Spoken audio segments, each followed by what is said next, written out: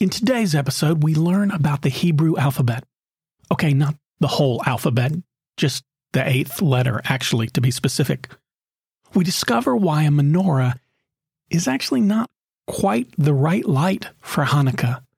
We talk about the Maccabees and what they had to do with this holiday, and we discover why there are so many fried foods consumed during Hanukkah, all on the way to answering the question, how do you pronounce Hanukkah? Welcome to the Sky Pilot podcast that explores questions of faith, spirituality, and religion. I'm Dan Matthews, and I don't have all the answers, but I do enjoy the questions. Welcome to the podcast where every question is an invitation into a spiritual quest, and you're invited along for the journey. You may well listen to the question for this episode and say, pronounce it. I just want to know the correct way to spell it. Okay, so let's start there. Best I can tell, there are two primary ways of spelling the word, and then somewhere around, who knows, maybe 20 potential other alternative spellings. And if you listen to episode 41 of this podcast, you will have heard me confess my struggles with spelling. You will get the irony of my choosing this as a starting place for this podcast. On the positive side, in preparing for this episode, I discovered that no matter how I spelled the word, Google found multiple hits for that spelling. Seriously, we need more words like this. So Hanukkah, as in Hanukkah, seems to be the most popular and widely used spelling today, with second place going to Chanukah. Okay, but we have number one, we have number two, we have maybe 20 alternative spellings. Why all the differences? Let's be honest, the Jewish faith has been around for a while. You think they'd have sorted this out. Can't they just pick a spelling and stick with it? So as we delve into this discussion, our word for the day is transliteration. Okay, that's actually our English word for the day. Obviously, Hanukkah is our word for the day. We all know what the word translation means. You take the meaning of a word or a phrase in one language and you state its meaning in another language. So when the vast majority of us read, say, Scripture, we're reading a translation. The words we are reading is in our own language and are there to help us understand the meaning of the original texts. But occasionally, stuck in the middle of Scripture is a transliteration. And that's when there's a word that hasn't been translated into, say, English for us, but instead has been transliterated, meaning its sounds have been transferred, best they can, into our alphabet. So Jesus is hanging on the cross, and he cries from the cross, and in Scripture, it has his actual words just spelled out in our alphabet. So when Jesus cries out, Eloi, Eloi, lama sabachthani, those words mean, my God, why have you forsaken me? But at that point, someone decided those words were so important that we didn't just need a translation. People needed to actually hear the words. Those original words are being represented once again, best they can, into our alphabet, which is why even our English translations don't agree when it comes to consistent spelling of that transliteration. Matter of fact, if you open some passages, it will spell the first word as Eli, E-L-I, and other translations will spell that first word as Eloi, E-L-O-I. So we also struggle with having consistent transliteration in terms of our spelling. The problem for transliteration comes when there's no equivalent. Sometimes a letter or sound in one language has no similar letter or sound in another.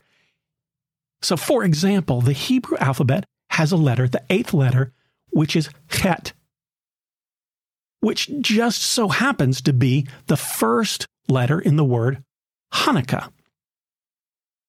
Now, I should say at this point, I'd tell you a brief story. When I was a teenager growing up in Knoxville, Tennessee, I'd often listen to the college football games on the radio on Saturday afternoons or Saturday morning when they were played. And the voice of the Tennessee Volunteers was John Ward.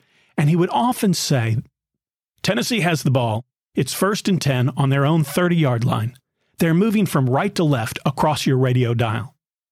It was just a helpful, clever way of letting the listener know which way things were moving. In this case, we're also talking about moving from right to left, except we don't have a radio dial, as we talk about the first letter of the word Hanukkah. It's helpful to be reminded that the letters of the word are being read from right to left, as is traditional for the Hebrew language. So the first letter of the word Hanukkah is Chet. And if you were to write this sound in our Latin alphabet, how would you go about it? Well, some people thought the closest sound was the CH sound, as in Loch Ness Monster. And the CH in Loch is somewhat close, so this transliteration makes sense. Except when many people began to read a CH at the beginning of the word Hanukkah, they didn't say CH as you would hear in Loch. They said CH as you'd hear in chair. So the word Hanukkah became Chanukah, which was far more wrong than right. So some folks came along and decided to switch the spelling to begin with an H. And an H is right if it's a kind of guttural H rather than a breathy one. So in Hebrew, if you were in Israel, the correct pronunciation, and remember who you're listening to this from, so this is as close as I can get, is if you were to say this holiday is Hanukkah. Hanukkah. And in English, well, if you want to stick with Hanukkah, that's just fine. That's okay. A little more correct would be Hanukkah. Hanukkah. Adding a little breathiness in the back of your throat, a little guttural sound, just as long as you don't add that CH from chair at the beginning, which is just flat wrong. Also, Hanukkah isn't Jewish Christmas. Yes, it happens at roughly the same time of the year. But if my neighbor buries his mother the same week as my birthday, I don't talk to him about the funeral being like his mother's birthday. That's what I'm doing, not what everybody else is doing. And even if you hear Jewish people refer to it in this way as a joke, just think of it as that's their joke to make, not yours if you're not Jewish. Just don't do it. Also, it's worth noting that Christians don't ever describe their holy day as Christian Hanukkah. They just don't, ever. So if it doesn't go one way, it probably doesn't work the other way. Okay, so if Hanukkah is not Christmas, what is it? Well, it isn't Christmas, but that isn't to say that some of its flavor that you and I see and that's experienced in this day and age in our community isn't affected by its proximity on the calendar to the Christmas celebration. First, for people who aren't Jewish, it may well be the most famous of all Jewish holidays and festivals for non-Jews. And in truth, it's a relatively minor one, but because Jewish people are celebrating Hanukkah about the time we Christians are preparing for and celebrating Christmas, we have a tendency to assume that it must be as important to them as our celebration is to us. Also, decorations and presents are also an accommodation to the proximity of Christmas. Like, you can go to a store right now and buy a strand of decorative Hanukkah lights. And there are gifts being given and exchanged on Hanukkah. In Christianity, there is some historical tradition of gift giving associated with Christmas. Remember the three wise men. But not so much with Hanukkah. So where did the tradition develop? Well, first, though gift giving was not traditionally a part of this particular holiday, this celebration, almsgiving was. It was traditional to make a donation of funds so that those people who were Jewish but couldn't afford to have candles in their home could afford to do so. So gift giving was not a tradition. But charitable giving was. Today, one of the traditions is to give chocolate coins wrapped in gold foil. These are called gelt, and trace their roots back to the tradition of almsgiving. Also, you can imagine what it was like to be the Jewish kid in the neighborhood during Christmas time. Around the 1920s, Yiddish newspapers in the U.S. began to encourage Jewish parents to include gift giving as a part of their Hanukkah celebrations. The papers openly stated their rationale, and one said it is to command the attention and affection of Jewish children. By the 1950s, the tradition was fairly widespread across the U.S. It's a tradition today that gifts are given each night of Hanukkah. So gift giving as a part of this celebration is cultural rather than religious in its origin. Interestingly, as a non-Jew, I was always jealous of the Jewish kid in our class because for more than a week, he came to school each day with a new gift or talking about the gift he got last night. And I always wished we could stretch our gift giving out over several days. Now, I admit it was purely the mercenary mind of a kid at work.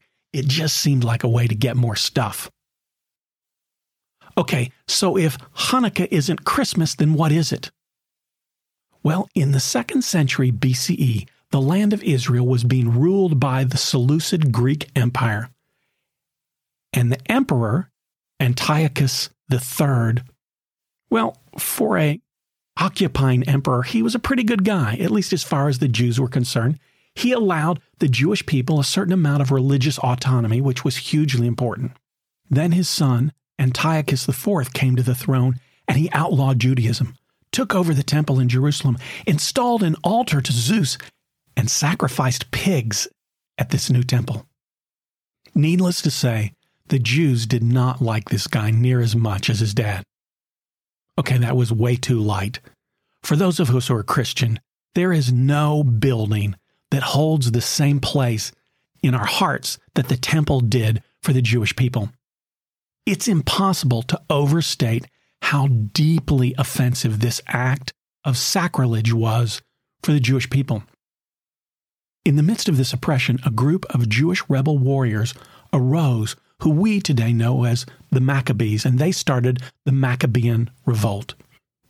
In an unlikely turn of events, this small group of ragtag warriors began to have success against their much stronger, better trained, far better equipped opponents, culminating in their retaking Jerusalem and the temple, which ushered in a new dynasty, the Hasmonean dynasty, a period of self-rule and autonomy for the Jewish people.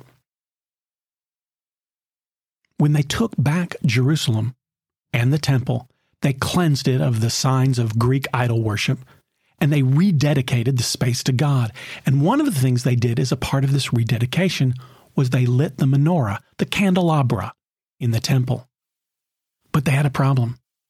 Because of the battles they'd been going through, resources were scarce, and they only had a small amount of oil. It was not enough to keep the menorah lit. It was just enough of oil to light it symbolically and then, sadly, have it go out shortly thereafter. But much to their surprise, the menorah didn't go out. It kept burning long after the oil should have been spent and the light extinguished. Instead of lasting only part of a day, the menorah miraculously burned for 8 days until more oil could be found. To the Jews, this is, as I have said, a relatively minor holiday, but it's still a popular one. The story speaks of overcoming overwhelming oppression and then being given a divine sign that they were not alone in their struggles. God was with them. Hanukkah, the celebration and remembering of this remarkable event, takes place for 8 days because that's how long the oil burned. In the evening of each day of Hanukkah, a candle is lit, and for this reason, it's also known as the Festival of Lights. Now let's talk a little bit about some of the traditions associated with Hanukkah. It is traditional to make latkes during Hanukkah. They're potato and onion pancakes.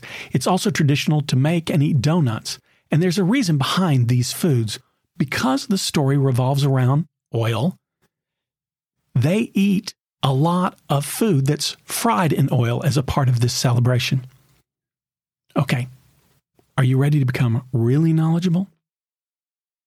So a menorah is the Hebrew word for candelabra. So on Hanukkah, they do light a menorah, but that's really not specific enough. What they light is a specific menorah for this occasion called a Hanukkiah. A Hanukkiah has 8 candles, one for each day the oil burned. Now, if you look at one, you will notice immediately that it actually has 9 candles. One is simply the helper candle, put there in the middle of the others to use as a lighter for the other candles.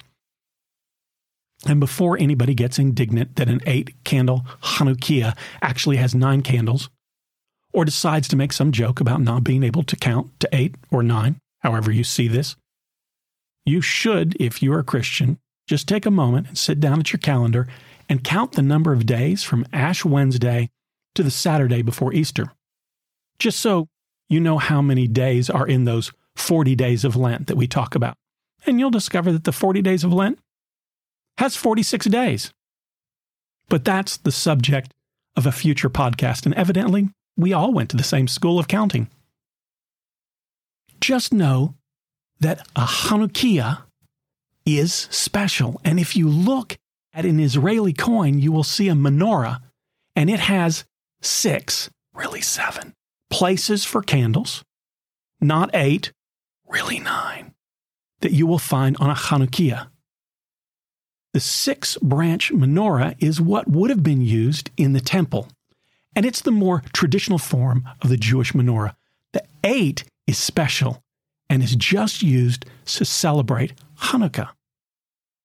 Okay, and then of course there's the dreidel, which is a 4-sided top that has a Hebrew letter on each side. The 4 letters represent the sentence, which is, "A great miracle happened there." But, and this is a little bit of trivia for you, but if you happen to be in Israel and you buy your dreidel there, it's going to be slightly different, because the 4 letters on a dreidel in Israel represent the sentence, "A great miracle happened here." I don't think I need to explain that one. I was always jealous, as I said, of the 8 days of Hanukkah from a distance in terms of the gift giving. The whole spinning of a top as a game, it just felt like something that an adult made up and told kids they were supposed to think was fun. Now, that's totally me from a distance, and I know nothing about this. And actually, I have friends who, when I will tease them about this, swear that the dreidel is a lot more fun than it looks from the outside. So I'd like to try it sometime. I hope this has been helpful, learning a bit more about the festival of Hanukkah. It certainly gives you the ability to be more aware of what this is about for your Jewish brothers and sisters. And it also gives you the ability, when celebrating Christmas, and a friend or a family member says, "Well, what is Hanukkah anyway?" And someone answers, "Oh, it's just Jewish Christmas." You can share your knowledge, impress your friends, and hopefully expand the awareness and sensitivity of some others as well. That's all for today. On your spiritual journey, may you ask questions, seek answers, and boldly go wherever the quest takes you. And be sure to check me out on Facebook. Just search for SkyPilot Faith Quest. I invite you to send me a question or leave a review. And remember, the sign of a strong faith, solid religion, or healthy spiritual journey is not certainty, but that you keep asking questions.